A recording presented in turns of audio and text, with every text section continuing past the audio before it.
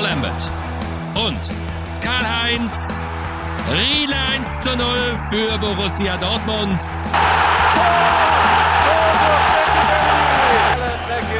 Meine Damen und Herren. And it is a goal! And Scotland have bounced back again here. Yet again, they are level with the world champions. Moin, and welcome to the German Football Podcast. Back again this week for a very special episode where we chat about the weekend's activities after a very successful weekend in Hamburg and Rostock. But firstly, I'll introduce my co-hosts. Firstly with Roy, who's been particularly busy with podcasts this week after appearing on the Zweite Bundesliga podcast with our good friends Ava and Matthew. So be sure to check that out. But how are you feeling after that? Sick of listening to your own voice? I listened back to it and I just think I don't know how anyone actually understood what I said. It just been far too fast on it. It was an early morning start. And I feel like all weekend was a very early morning starts, and I just haven't had that sleep yet. So it was interesting. I lost track of time quite a lot, and I'm not going to lie, I don't think I said a lot of good things on it, but it was a fun podcast to be on. Maybe you can catch up on sleep when we're talking about Haas Fowl later. I'm really thinking about it. I came home from work today, slept for 3 hours before this. I'm not actually quite woken up yet, so that it might just hit me. The buzz might hit me soon. We've also got George, fresh off the back of an inspiring performance at centre defensive midfield at the weekend. How are you? Yeah, I mean, as inspired as it was, didn't translate into the 3 points, which is really all I'm about as a player, really. But apart from that, that was on Sunday, so on the latter leg of the GFP tour. So the events which came before very much put me in a good mood, but my Kreisliga defeat did dampen the mood temporarily before rejoining the tour. But I'm sure we'll get on to all of the weekend's events. But other than that, I'm very well. It's kind of strange to see you, Colin, back on your tiny little screen as opposed to in our company. But no, I'm very, very well, thank you. And we've also got Robert Haggis Fowl forever and ever. Who was my very kind host for the weekend at his flat. So how are you doing? Yeah, I'm a bit tired, but other than that, I'm doing well, thanks. As George was saying, well, George is much more of a team player than I am.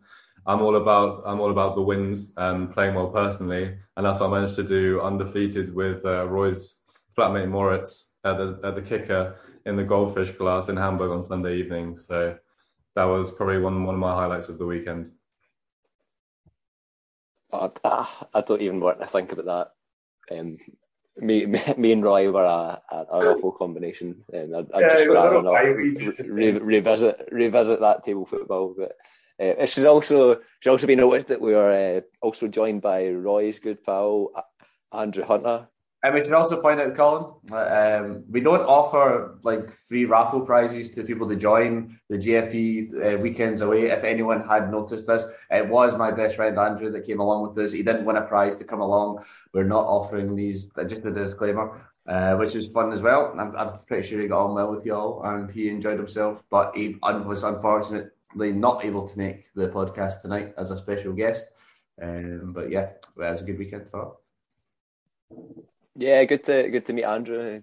Good to have companion along, a non-podcast member. But I'll be interested to see who's the next non-podcast member to come over and win the free competition. But, I'd say the trip started for me on Saturday, but the actual footballing weekend was on the Friday night that it began, where George, I believe, who managed to catch a lower league game at Victoria Hamburg, was it? Yeah, lower league is doing a disservice. It's Oberliga Hamburg, so only one league below the Regionalliga Nord, Nord actually. So actually a fairly reasonable quality of football. So that would be the 5th tier, but a little bit difficult to understand it like that, given how regionalised the lower leagues are. But Yeah, so I was at the Stadion, which is also shared by Fortuna Düsseldorf, who are in the Regionalliga Nord. Racked up a attendance of 284, top of my head. Very sort of impressive stadium, artificial grass, but a good Friday night atmosphere.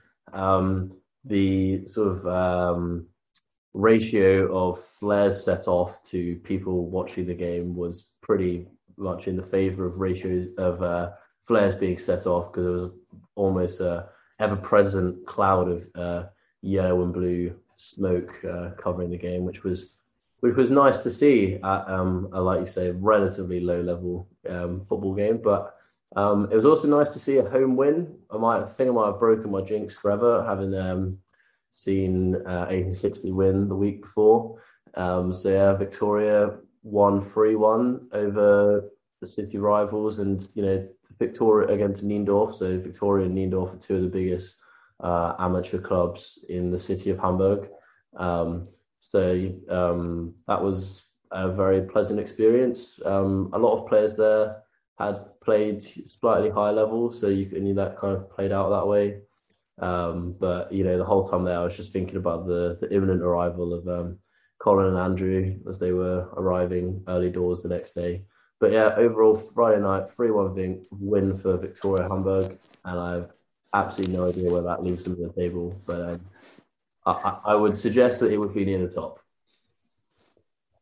Good stuff. Good on them. And it was a stadium. This is jumping forward a wee bit, but it was a stadium that I saw on my arrival in Hamburg, with it being so near to Robert's flat. So it was good to see that as well. But that game must have ended on that Friday night. But the trip for me, it probably wasn't too much longer after that it actually started, as I woke up at the very early hour of 2:30 to make the journey from here to Edinburgh.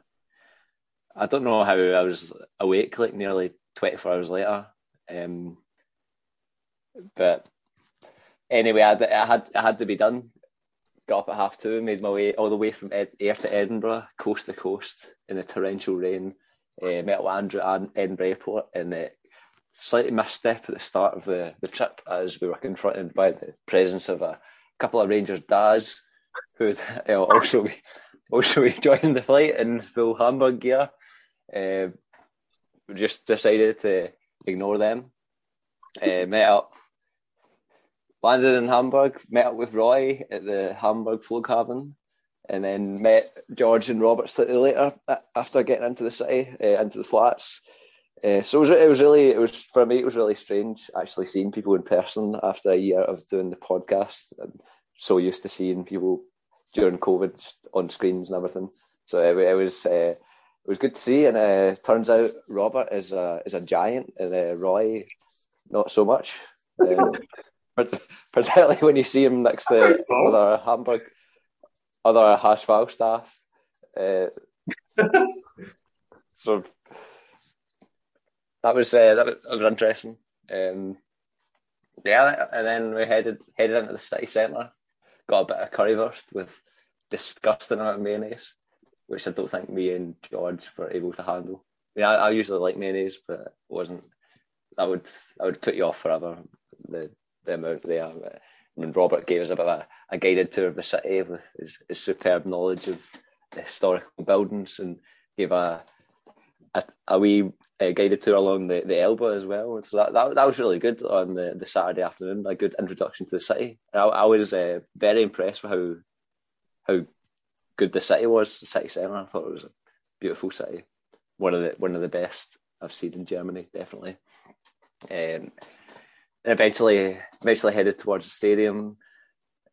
Yeah, so we after I'd shown you, we'd shown you around Hamburg, we headed to Stellingen about 4:30.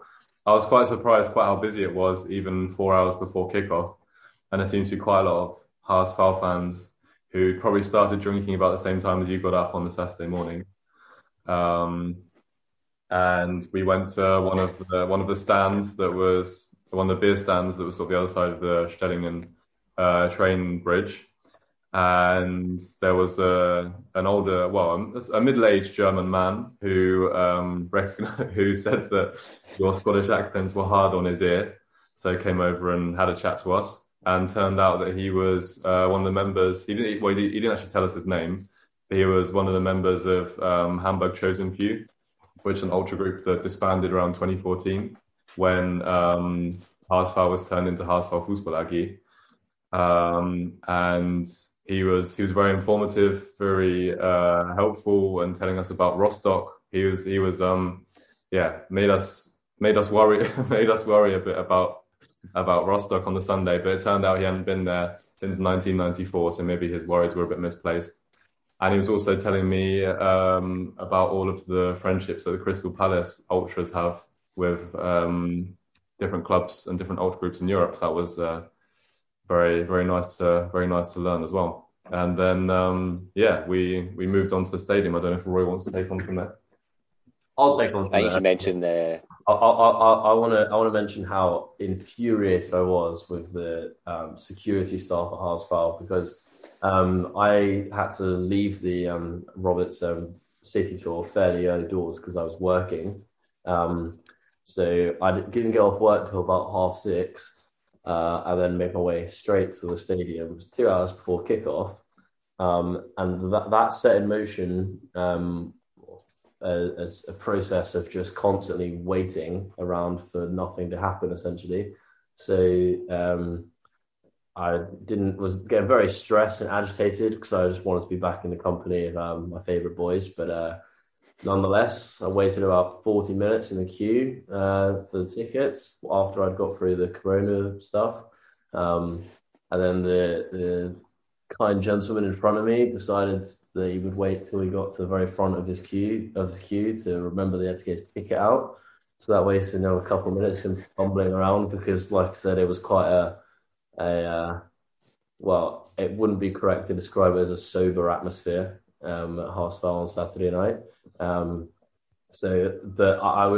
All my worries were relieved once I got in eventually to the Stehplätze, which is important to mention that we were standing and not sitting. Robert gave me a description of where he was, which is probably the location of roughly 4,000 people, maybe. Told me the one block he was in. But once I eventually did find them, and the boys had saved a beer for me, then all was good. I got in about 30-20 minutes to kick off. But I just wanted really to vent my frustrations at how long everything took. But I'm not sure who that'll be directed at. Maybe the man to my left, maybe not. Well, I guess one quick point before we started is one of my friends from Harsfeld works at Der Hamburger Weg, which is the club's foundation, and he managed to find us out and tell us how he hadn't listened to the podcast and he was a big Hearts fan, and then asked us to go to the front of Block 22A on the Nordtribüne and hold up this banner which had been drawn by some kids who did some of the foundation's classroom workshops. And I thought it was quite funny how we didn't actually see what the banner was. There was this sort of intern was taking a picture of us. So me, my friend Felix, Andrew and Colin, who can't speak German, who couldn't actually read what it said on the banner. And so if you want to go to the Hamburger Weg's Instagram page, you'll find a picture of myself, Felix, Andrew, and Colin holding up a banner saying no to race or no to discrimination, no to racism, be who you are. So that was an interesting experience as well. I felt like the eyes of the world were upon you as you were holding this banner, which I had no idea what they said. And Felix told me that it said something about anti-discrimination, but I don't think I didn't really trust him, considering he'd heard of, firstly, he'd heard of St Mirren and not A United, and also, secondly, I went to the toilet and while I came back, he was drinking my beer. So I don't really have much trust for Felix. As it turns out, it was an anti-discrimination message. So I was happy to take part in that, even if it felt slightly awkward as everyone was staring at you. But what are you going to do? I feel like since we go on to talk about the Hamburg game, I can't really say much because I was working at the time. But I think if anyone visits the Volkspark Stadion and takes the Stellingen route to the stadium, if you find a Kieran Tierney on one of the walls, please let us know, because a good friend of the show, Andrew, decided that as we took Halbier stickers with us and plastered them around in the northeast of Germany, Andrew decided to bring his spare Scotland Euro 2020 stickers and had a right good bit of fun sticking them around. Only one has survived the weekend, as Haasval fans seem to not be big fans of John McGinn in a urinal area on the Stellingen train station. That has now been removed. But Kieran Tierney is still there. So if anyone goes from Stellingen to the Volkspark Stadion in the next few months and finds Kieran Tierney, please let us know. You won't win anything, but it's nice to be nice, isn't it? Well, Scottish born and bred Scott McTominay is also on the Minotaur somewhere, just near the toilet of the police station. So I don't know. I didn't know John McGinn had gone. He's gone. John McGinn by the weekend. I don't even think he's about 20 minutes. I think the funniest was Callum McGregor. I think deliberately placed by Andrew as the Celtic player. Obviously not going to be a popular move at Haasval. And by the time we walked by it on the way back from the game, it was gone. So somebody in that 2 or 3 hours had seen it and peeled it off, which is interesting. But it was great for me. I mean, you've been to loads of games the last few weeks, last couple of months. I've not been to Germany at all for over 2 years. Not been to any games. So to be confronted by the sight of the Volkspark Stadion was great for me. The first time I'd been to the stadium, I thought it was a brilliant stadium. If it was full and had slightly more of an atmosphere, obviously there was no ultras or organised support during the match, so atmosphere was slightly deflated. It was a bit more dependent on, as I mentioned before, a bit more reactive, depending on how well the team were playing. And as the team sort of faded into the second half, the atmosphere slightly died down a wee bit. You can imagine for a big game with it properly full how brilliant an arena it would be. I think it's this type of stadium that anywhere you are in the stadium, you would get a good view. It just looked brilliant, to be honest. But I don't know what you thought of the game. I thought it sort of started well. I didn't think it was a bad game. I thought the first half wasn't bad. Kiel grew into it at the start of the second half, which made it a bit more interesting, but then it sort of just died a death as Haasval were sort of awful at the end. Well, I would go further than saying that Kiel grew into the game in the second half. I mean, they did. It was a bit of a sense of deja vu for me, because the only other Haasval game I've gone to, the opposition team scored within 45 seconds of the restart, and that's exactly what happened on Saturday night, and that just seemed to take the wind out of Haasval, really. Seemed to be very really lacking confidence in their own ability to see the game out and carry on, playing a sort of vertical style of football. So they just sort of saw all the confidence really drain out of them as the game went on. And then in the last sort of 15 minutes, I've rarely seen such a dull end to a game, in the sense that the game just completely died out, really. Probably should have got the winner at one point, which obviously wouldn't have gone down too well with the home side, or the home fans at least. But yeah, I just thought the way the game ended was pretty disappointing to see.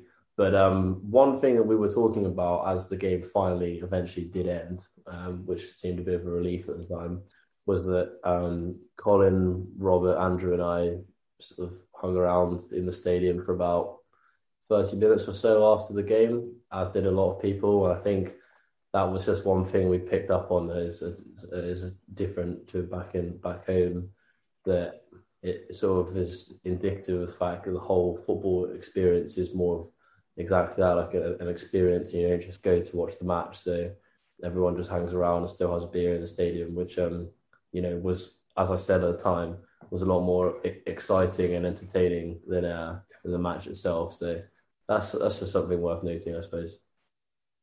I mean, yeah, thinking about it, like we arrived really early at Stellingen, probably like 4:30 or something like that, which is about 4 hours before kick-off. And I think we left Stellingen about, I don't know, midnight or something.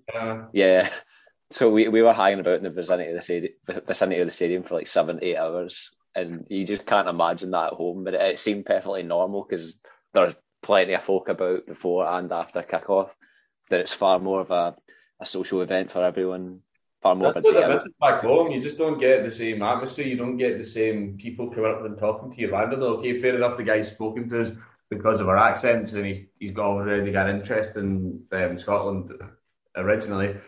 But you just don't get that experience, full day experience. Like, if I'm thinking of going to my team St Mirren, I would go 10 minutes before kickoff and I'd leave as soon as the full-time whistle goes, and that's the end of the experience. You're there for like just over 2 hours then.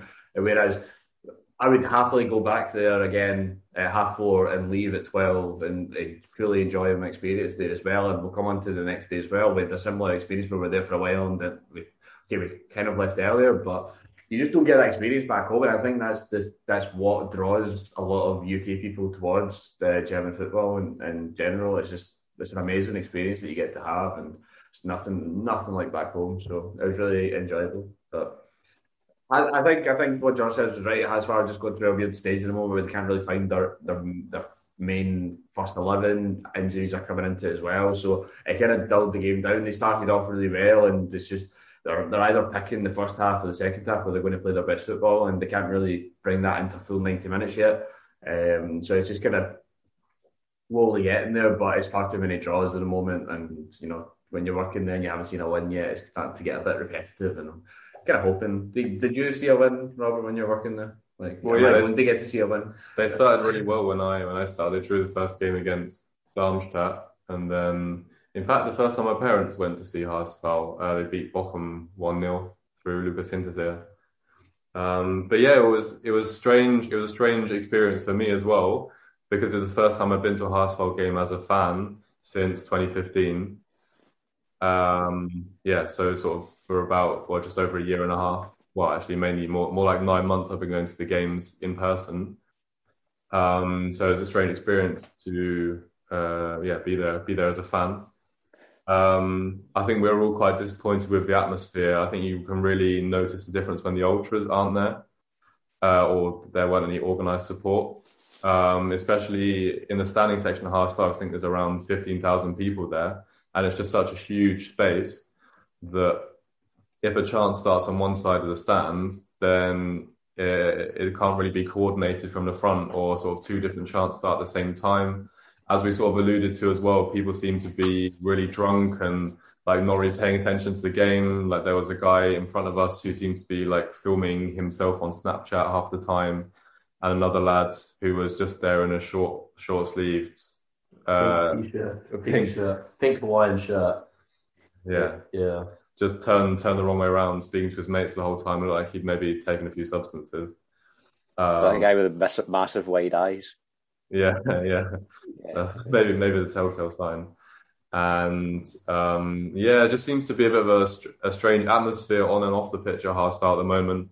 Maybe the sort of fan base seems to be a bit split in terms of which way the club should be going, and people possibly just a bit frustrated after Corona and that kind of thing. It was perhaps a bit disappointing. The game was still entertaining, like we said, but from my point of view, definitely enjoyed Sunday more.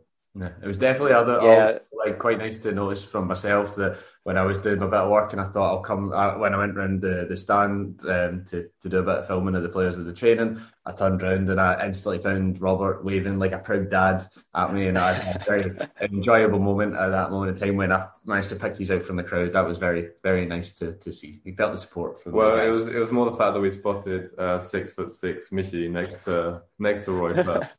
and then Roy's sort of like the lighthouse. Let's just point out, I'm 6'1" at least. 6'1". Yeah. I should point out where I well. basically called Roy a wee man. I called Roy a Bundesliga coach. That it's because we saw him beside an absolute giant. He's not actually small. He's not a small man. A colleague of mine. Just in case Roy's ego was affected by that comment earlier. But for me, I enjoy that. I agree with how you see how moody the atmosphere was. We get pelted with beer about like 5 times. Yeah. Which one of the times was when the penalty was given.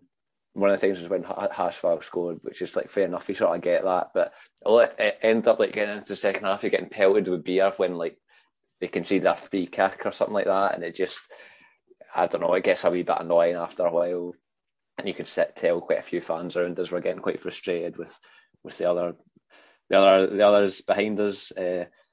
So that wasn't great. A couple of smoke bombs thrown onto the pitch as well, which gave me a fright. Massive fright. What gave you more of a fright, Colin? That or your bag? Oh, don't even mention the bag. Just on the train back to the airport, me, Roy, and Andrew sitting there. No, wait, I'll tell this. I can't even explain it. Me, Colin, and Andrew are sitting there. I know we're jumping ahead a wee bit here, but it was hilarious. Me, Colin, and Andrew are sitting on the S-Bahn on the way to Flughhafen, and we're just having a chat, and all of a sudden, Colin's bag, his shoulder is. The shoulder has dropped a slight bit, and he's jumped out of his seat to euphoria of something has touched him. And no, I'll tell you what. I had a nice wee look at him and just kind of like stared, and he looked a bit kind of like a wee bit embarrassed today. It was quite funny. It was a nice way to finish the trip as he got a big fright from his own self. I'll tell you what happened. The bag was on the ground, and the strap sort of moved along my leg. But it felt like it was like liquid pouring on my leg, and I thought it was coming from underneath my seat. So I thought something was like pouring out. I think I was affected by the experience of the day before, where my beer spilt at Rostock, and some girl behind me tapped me on the shoulder to point it out, and I ended up getting beer all over my jeans. But I was scarred from that experience. But I would also blame the fact that I'd had very little sleep the previous 2 days, and I think I'd started hallucinating, imagining things pretty much. So that's, I'm gonna blame that. Can I say one more thing about the atmosphere at Haasfall? And I think it's a good point that also a good friend of the podcast, Hauke, was saying about sort of mentality of Haasfall at the moment is sort of developed in a way that for a long time before when they were sort of flirting with eventually getting relegated to Bundesliga, there was still a sense that, of course, that they couldn't ever be relegated. And then first couple of seasons in the Spice Bundesliga, there was almost like an arrogance or a sort of entitlement that they'll bounce back straight away, and that they belong in the Bundesliga and that they are inherently a Bundesliga club. But I think in the last season and a bit, and then certainly into this season, it's become quite apparent. I think the fans realise that too, which has also been influenced by this recent success of St. Pauli, or how well St. Pauli have been doing this season, that Haasfall fans sort of slowly come around to the fact that they don't have a right to be in the Bundesliga, and the reality could be that they could be stuck in this league for longer than they ever would have imagined when they were first relegated. And I think you sort of see that sort of play out in the way that the fans, like I said, that the fans did appear quite disinterested in the game for a lot of the time, and the fact that, like we were saying, that they just like randomly like shoot like smoke bombs onto the pitch, or just like throw their beer up when it's like completely full for no reason. There seems to be a disconnect in terms of like their identity and the way they like see themselves, because it seems like in the last season or so they've really become aware that they're not really what they once thought they were. So I just think how that played out in the crowd itself. It's like an identity crisis. I think their club, when they were in the Bundesliga, always had a reputation of being quite arrogant when they didn't really have a right to be, because they've not won even when they're in the Bundesliga, had not won a trophy for years or anything like that, but they always had a successful past. You saw stuff like the clock that they had with counting how long they'd been in the Bundesliga without being relegated. But they're just struggling because they don't even have that anymore to hold on to. They're not a Bundesliga side, and as it stands, don't look likely to return soon. So it's I enjoyed it, but I'd definitely say Sunday was far more enjoyable. Not because George wasn't there, and it was another early start on the Sunday as we headed to Rostock. It was quite inconvenient. There's no direct trains on the Sunday, so we had to take 3 trains either way, and each journey took nearly 3 hours. But I'd say I quite enjoyed the journey though. We arrived in Rostock, and I don't know about you both, but Roy and Robert, who was actually with us, George was playing football, but we'll get onto that later. His performance in midfield, which I'm sure we'll hear about. I don't know about you both, but I was very pleasantly surprised at how nice Rostock was. I've been telling everyone that I'm pleasantly surprised, but I don't think anyone's ever told us. I don't know if any of you guys have been told, but it's not a nice place. I just hadn't really thought about it before we got there, but it was actually a really nice train journey, quite quick, because it was 3. You only need to, it was 3 trains, but it was 50 minutes, and I think we all realised it flew in for each train. Or definitely the way there. The way back, we had some Deutsche Bahn issues, but that's normal for Germany and transport. But it was definitely, once we got there, arrived at a Hauptbahnhof, and you could see quite a lot of fans had actually travelled through. So maybe you're looking at a lot of fans are coming through from the Hamburg and Niedersachsen area, which is quite nice to see. Not very much atmosphere or anything, but it was good to see that, the other people were still coming along, and we were on the right train, which is also good to know. But once we got into the Hauptbahnhof, went for a wee walk through the Stadtmitte, which was really nice. It was quite quiet, and I don't know if that maybe helped us appreciate it more. That everything just was really, really pretty looking buildings, the buildings you expect to see in Germany from like kind of olden times, and it was really nice to see the nice Rathaus, town hall and stuff like that, and then walking around, and we experienced an absolute calamity moment for myself, who thought that the ATM machine had swallowed my bank card.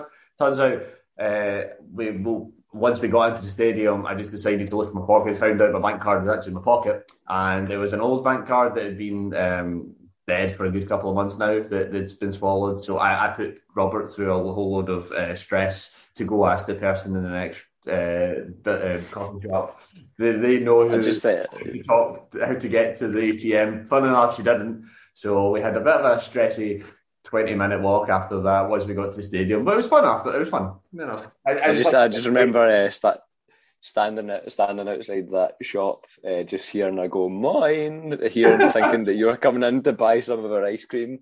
It was quite funny how that like temporarily spoiled the mood. Like we're such a good mood, saying, "Oh, this is brilliant. This is such a nice day."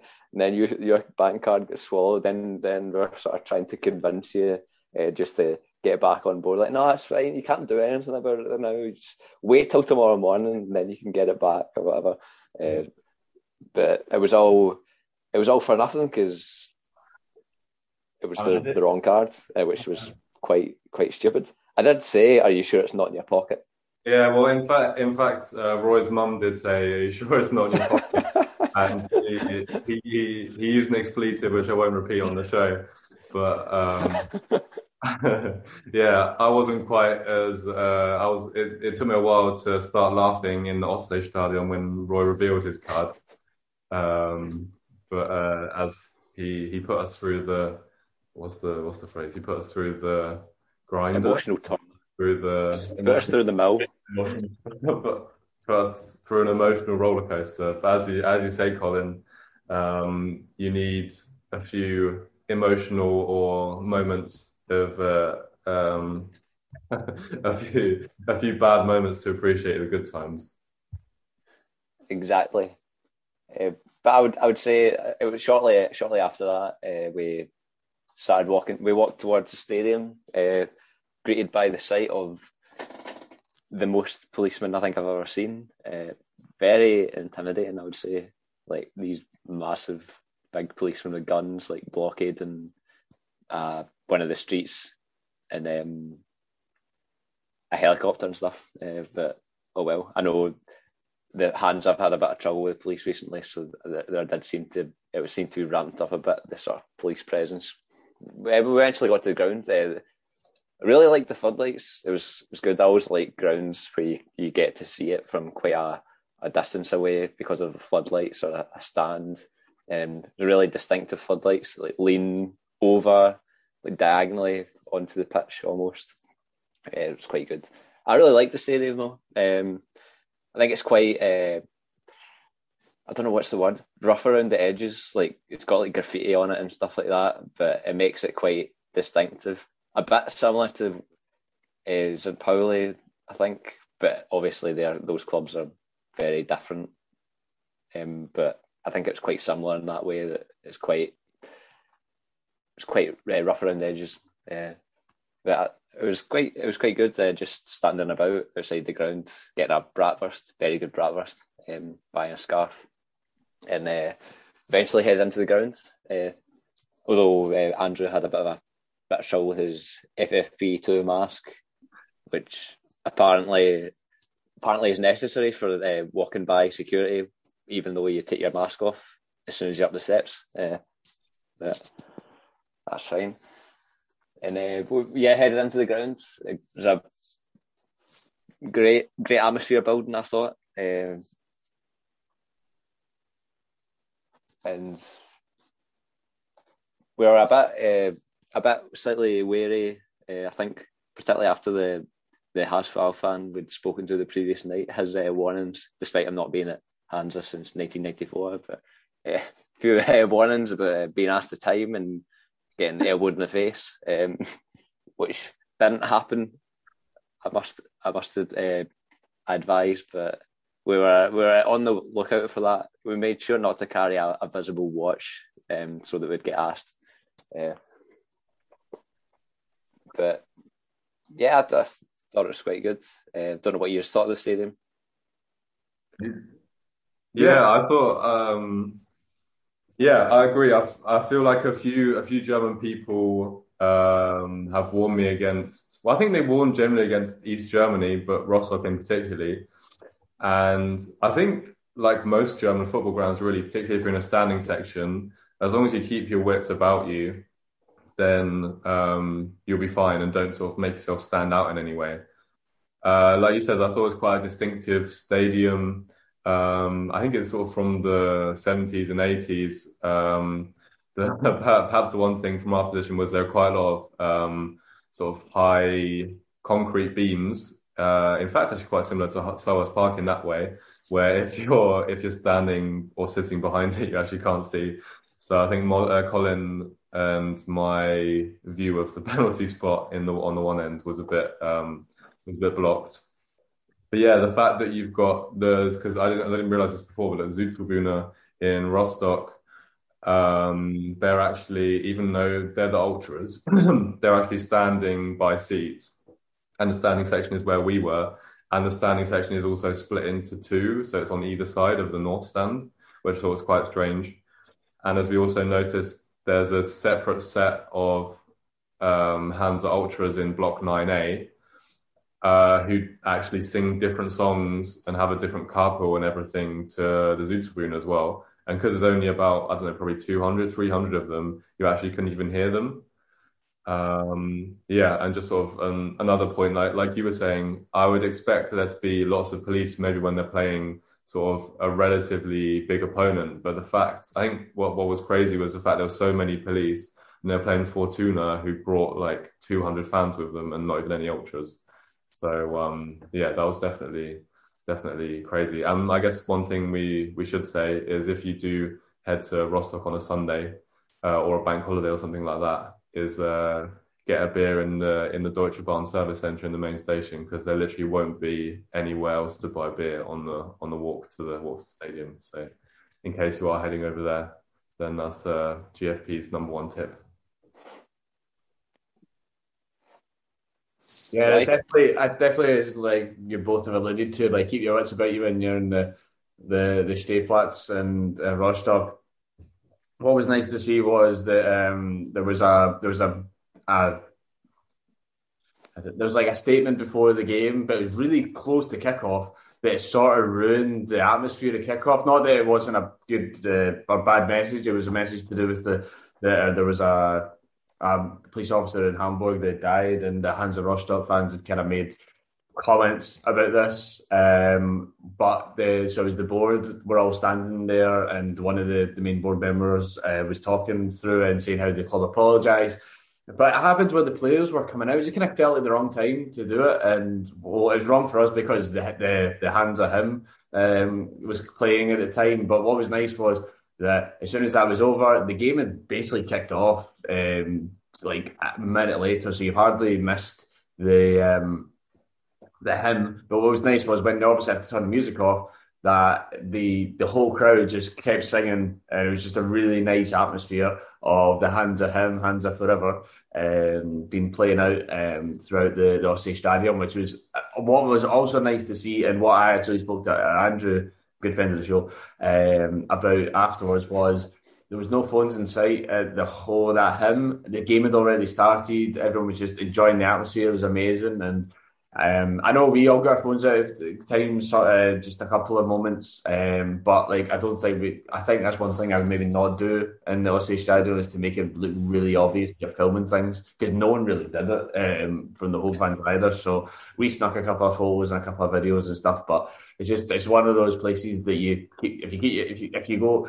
No, I'm not saying you're going to get absolutely battered every time you go to one of these stadiums, but if you keep your wits about you, you know you're not going to run into any bother. I mean, you had your own bit of issues with a very big Hansa Rostock bald man with cargo trousers on and a Hansa Rostock Jan Verhoek on the back, who said that it was a wise decision that you helped them past. So I wonder what would happen if you said no, because if that's a wise decision, just to be kind and polite and moving your beer out of the way so you can walk, I wonder what would happen if you didn't. He also spoke to Andrew later on, and Andrew's Sprechen nicht Deutsch sentence went down a treat. He just gave him a good wee pat in the back and had a laugh and walked off. So yeah, you could walk into the wrong people, but I don't think. I think the guy, the highest foul fan, kind of put a bad impression in our heads that something bad would happen, when it was actually quite a good experience in the end. But the game was also pretty good. I think it's probably the kind of place that a lot of people like. There's a reputation, and that sort of grows legs a bit. And a lot of people in other areas of Germany probably don't go near Rostock and stuff because of it. And I don't know, like that guy we're speaking to hadn't been in Rostock for like 27 years, and I'd imagine the image is probably cleaned up a bit since then. Things have probably improved, I'd imagine, in the last sort of 20, 30 years. But they've probably still got that reputation.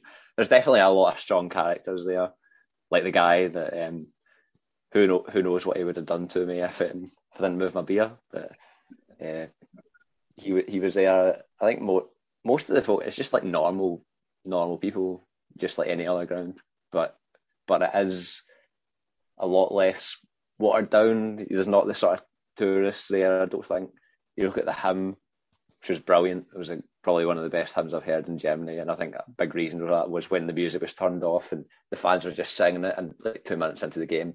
But you saw like every, apart from the Düsseldorf fans, every side of the ground, pretty much everyone had their scarves up. It's like everybody's fully behind the club and a proper supporter. Whereas in maybe other grounds, in the Bundesliga, there's a bit more casual fans. It's kind of ground that you barely. I mean, Robert pointed out to me a couple of Düsseldorf fans who saw on the home end, like what brave people doing that. But it's kind of place that you see a lot of mixing fans in the Bundesliga, every league really. But I think it's the sort of place that you'd rarely see.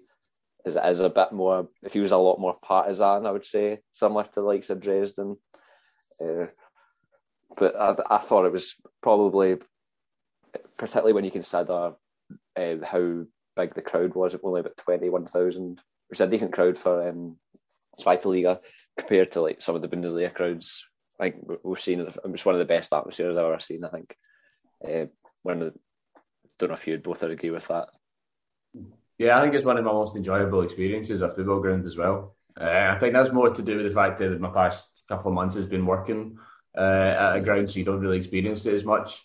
So definitely that for me was one of my best, and I think you said as well, it's probably your best experience. I know we all bigged up the Bremer Buka for Osnabrück, but I think that was definitely one of ours. And I think also helped it was a good game. It was a really entertaining game. Traumtor from Hanno Behrens, Sobodka making an absolute calamity. We had no idea what was happening. We just saw the referee run over the screen, and then all of a sudden there's a penalty, which was nice. But Sobodka, you look at later, I don't know what he's doing there. Especially with VR's in charge of games most times. It's just a bit of a mad one, but it's good to actually see a nice win. Watch the players celebrate, which is also quite nice. As Robert said earlier, the bit of a spread out ultra section. There's one ultra section on the side, the main ultra section, and there's the other stayplatz which we were in. They went round and they did the usual kind of celebrations with fans after the Heimsieg. So that was really nice to see that they did it in all different areas. So it lasted quite a while going around the stand and the stadium as well. So I really enjoyed that. It was just all in all, it was a proper good game. I would wonder what the atmosphere would have been like if they lost, but to play really well, they pretty much outdone, outpaced, outplayed Düsseldorf as well. Düsseldorf were quite lucky with their goal. It was a bit of a switched off from the Rostock defence, and so it was a really good day for me. Definitely one of my best experiences in Germany. Yeah, I mean, it's a point we do go on about a lot, and I think that's why we enjoyed Osnabrück. It's about the whole experience, but really everything did come together. The city was really nice. We had an eventful trip there, trip back.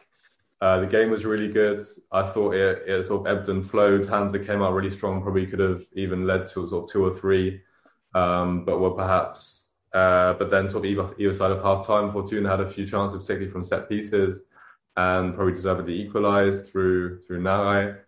And then sort of, as George was alluding to before, the atmosphere and end of the game at half-time wasn't really good, but it was really good. I thought particularly those last 50 minutes, the atmosphere was great because Rostock were winning.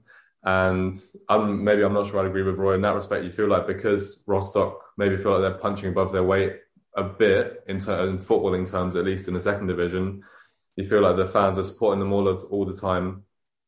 So yeah, just a really enjoyable experience all round. And I thought we'd maybe in the standing section we'd be a bit more sort of there'd be people all around us, but I think there was a bit of space, which was also nice. As we could sort of talk to each other in English and that kind of thing, and not have to pretend we were from Rostock or Warnemünde. Yeah, I mean, I think the ground's still slightly restricted, only about 21,000 allowed in a 29,000 stadium. So there's got to be reduced somewhere. I think it might have been slightly capped in the standing bits. Obviously, there's a reasonably sized gaps between the away fans and the home fans, but it's great to see that it seems like the players and the fans have a really good relationship at the club. Really got really saw that when they were celebrating, like John Verhoek celebrating with all corners of the ground, stuff like that. In stark contrast, really, to Fortuna.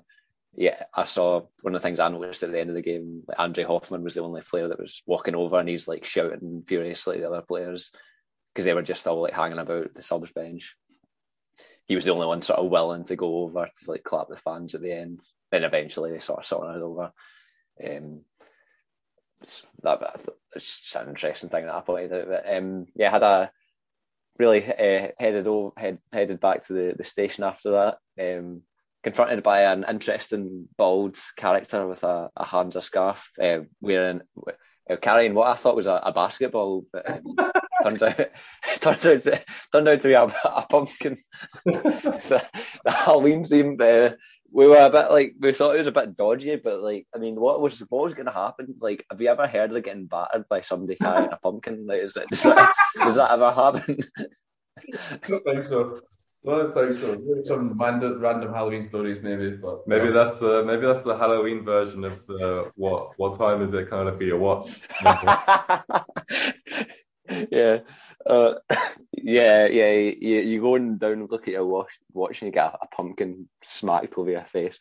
No, I meant more. Oh, look at my pumpkin! It's Halloween, and there's a fist hiding behind it. I don't know.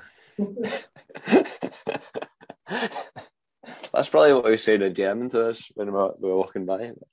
And it seemed a shame to leave Rostock, but obviously we had a long journey back, which seemed to take twice as long when you had no game to look forward to when you're going back all the way to Hamburg. But we arrived back in the city, dropped our Rostock scars back at the flat. Probably didn't want to be seen with them in Hamburg, given the St. Pauli element in the city. Met up with George, who had some football himself during Sunday. How did that go? As mentioned, not that well. A few ridiculous passes from myself were the only really highlights.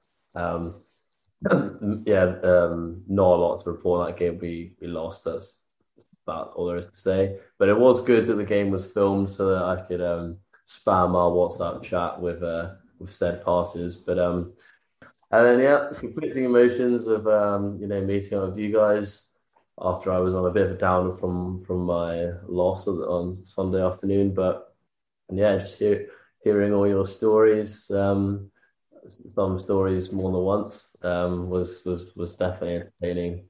That moved on to the table football, which some of us were better at than others. But me and Roy actually started unbelievably well. Yeah. But then someone made a mistake of swapping Roy out for Andrew, and then it sort of went downhill at that point.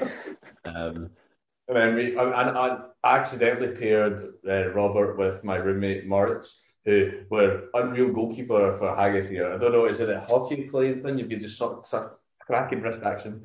You were right in there under the goalkeeper, and then turns out my roommate Moritz was an absolute table pushball gut. So yeah, they were unbeaten. They beat us 2-0, I think, as well, which was fun. And they beat Andrew and my other roommate Hauke 2-1 as well. So I think they had a very, very good time at it. And if you're looking for a professional table football player, you have a goalkeeper in Robert Haggis.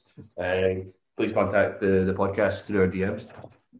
But yeah, it was good. I think that made it a nice night, because obviously Halloween's not very big in Germany, so no one was really out on Sunday. It was quite a quiet night, but I think that made it quite nice. Just the bar was a nice chilled atmosphere. We got the table football out, ended the weekend on quite a good high. I'm almost certain that's why everyone has listened to this podcast, to hear us give a detailed report of 100%. That's really why everyone tuned in the first place. I'm sure they were dying to know which combinations work best with whom and whatnot, and that we had a nice night on Sunday and blah, blah, blah. So I'm glad if you've got to this point, then you've got what you wanted. Overall, yeah, I suppose the trip's not over. Monday morning continued after Sunday, obviously, but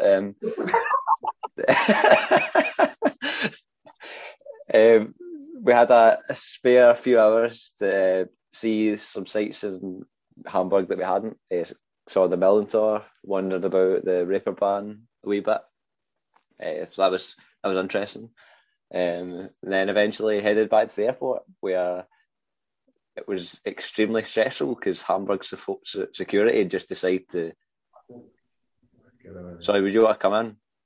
No, I was just saying to Roy that I told you to get there early, because I've been on a flight previously, and at one point I've been on a flight previously, and also, as George said, I'm sure people are keen on these kind of details. But he also gave my flatmate a nice scare on Monday to thank her for staying at the flat over the weekend in true Halloween fashion. Well, we didn't speak about our Halloween names, and Ali Do. We should move on from that. But yeah, it's a good weekend. I enjoyed it. So great weekend. I mean, speaking of messed up. Yeah. And I believe the trip, the recount of the trip is over, but the episode isn't, as I believe Robert has prepared a quiz for us. Well, Why have I said that? The theme continues actually, because it's a quiz almost based on the weekend, and a quiz about the cities of Hamburg and Rostock. So see how much you took from the weekend. You didn't tell us your guided tour was going to be a quiz. It wasn't one of those. And so yeah, all of them are like guessing as well. So whoever gets the closest gets the point. There's 10 questions as well. So I reckon we'll go youngest to oldest again, as we cleared up when everyone's birthdays is over the weekend as well. We could do it in height order. We could do it in height order as well, which is pretty much the same. No, you're not. No. Right, no, let's not get into that. So question 1 is the distance between Hamburg and Rostock in kilometers. So George, you can go first. I can almost hear our last listeners switching off. The distance in kilometers. Well, that's an issue for me first and foremost. If it was I was going to quickly convert my mile between. I would say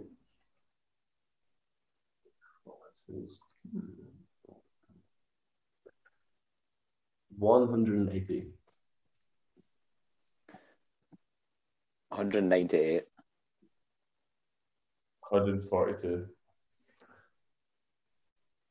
Colin's the closest. It was 109. It's 191 kilometers. I'm going to say 190. That's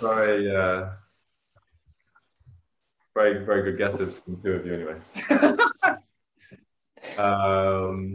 Well, there is actually a right answer to this one if you're paying attention to. In fact, I'll go. Who can shout it out the quickest? And it was included in one of the chants on Sunday. Is in what year were Hansa Rostock formed? 1965. That's another point. 1965 FC Hansa sind den Tod. That's a nice sound clip. Clip that up.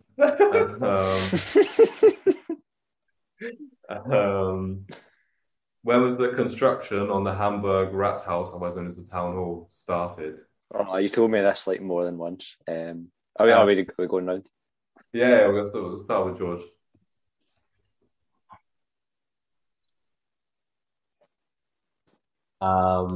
I'd say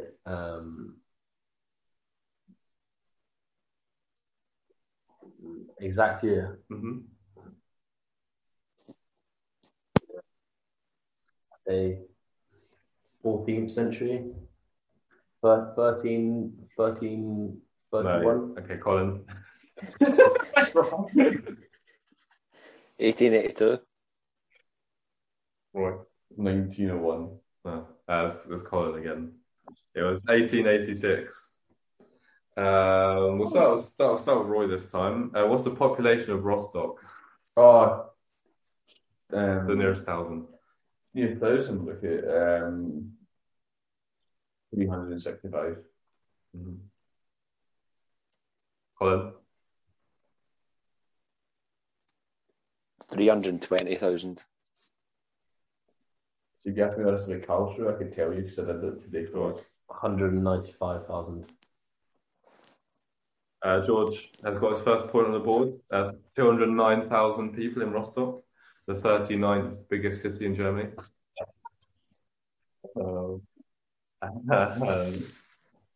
What about the population of Hamburg to the nearest 100,000?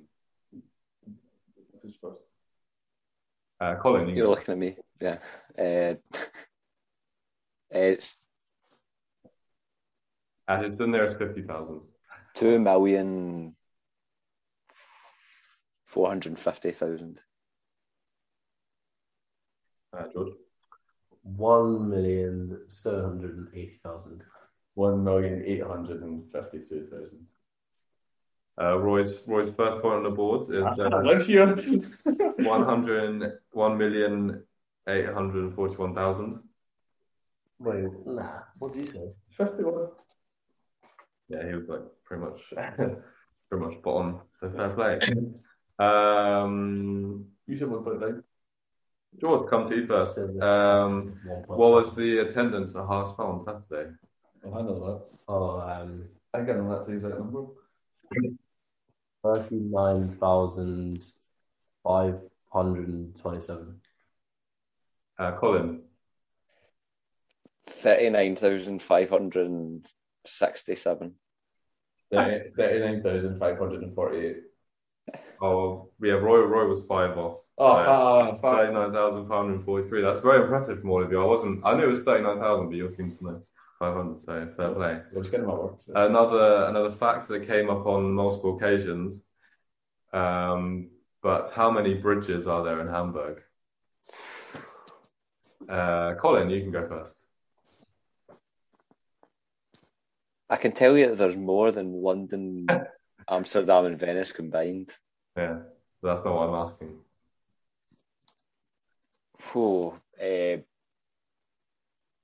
54. No. Right. Sorry, go on. Right. No, that's fine. 280. 500. It's in fact 2,500. I was going to say 1,000, but they were also low. I didn't want to. Yeah. So 54. One of the questions I tried to find out how many Sparkasse machines there are in Rostock, but I couldn't find that data on Google. I can't believe how bad that doesn't matter. Right. The beer in the stadium at Rostock is Lutzer Pils. How many hectoliters of beer do they produce a year? The nearest 100,000. George, you can start on this one.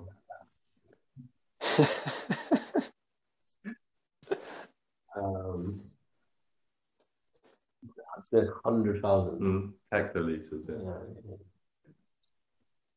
740,000. Okay. Roy. 2,576,000. Colin. 1,450,000.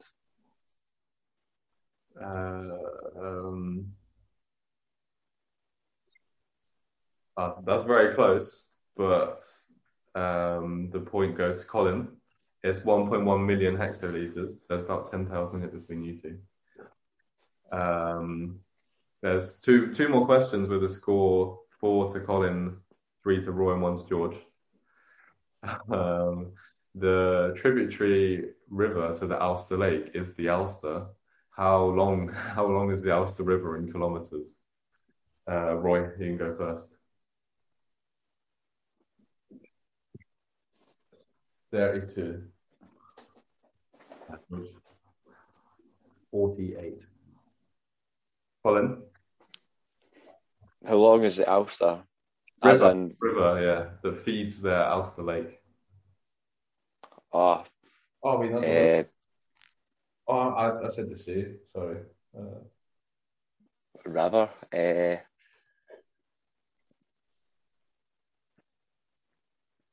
140. That's George's point because it's 56 kilometers long. So that's pretty close. And now the final question: what's the capacity of Stadion Hohe Luft? Colin, you can go first. The nearest 1,000. Just 1,000. That's good. The nearest 1,000. 3,000. Roy? 4,500.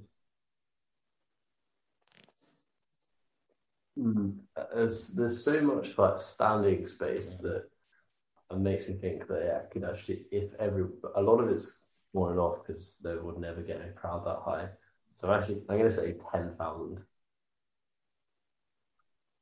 the final point goes to Roy because it's 5,000 apparently. 8,000 people can get in, but for a football game, it has to be split, so 5,000. And that means there's a tie at the top. But unfortunately, I haven't got a tiebreaker, so I have to end it there. And there can be shaking of the hands between Paisley and Ayr this week. So yeah, thank you. Try to find the camera on my tablet. Hope you enjoyed the quiz, and glad you now know how many annual production there is in loops of pills in hectolitres. I'm sure that's something you can take to work tomorrow. You know, I feel so educated on the size of Hamburg and Rostock, and it's 90% because of you now, Robert. So thank you for the history lesson. You're welcome. That ties up the episode, I think. If you're still listening after their tales of table football and that quiz there, which was enjoyable, but folk might have already switched off anyway. That was a good episode. Talking about trips to Hamburg and Rostock, and it made a nice change that I was actually there, so I wasn't envious while talking about it. So that was good. But I hope you enjoyed it anyway, and thank you for listening again, and we'll see you soon. Oh. Paul Lambert und Karl-Heinz Riele 1:0 für Borussia Dortmund.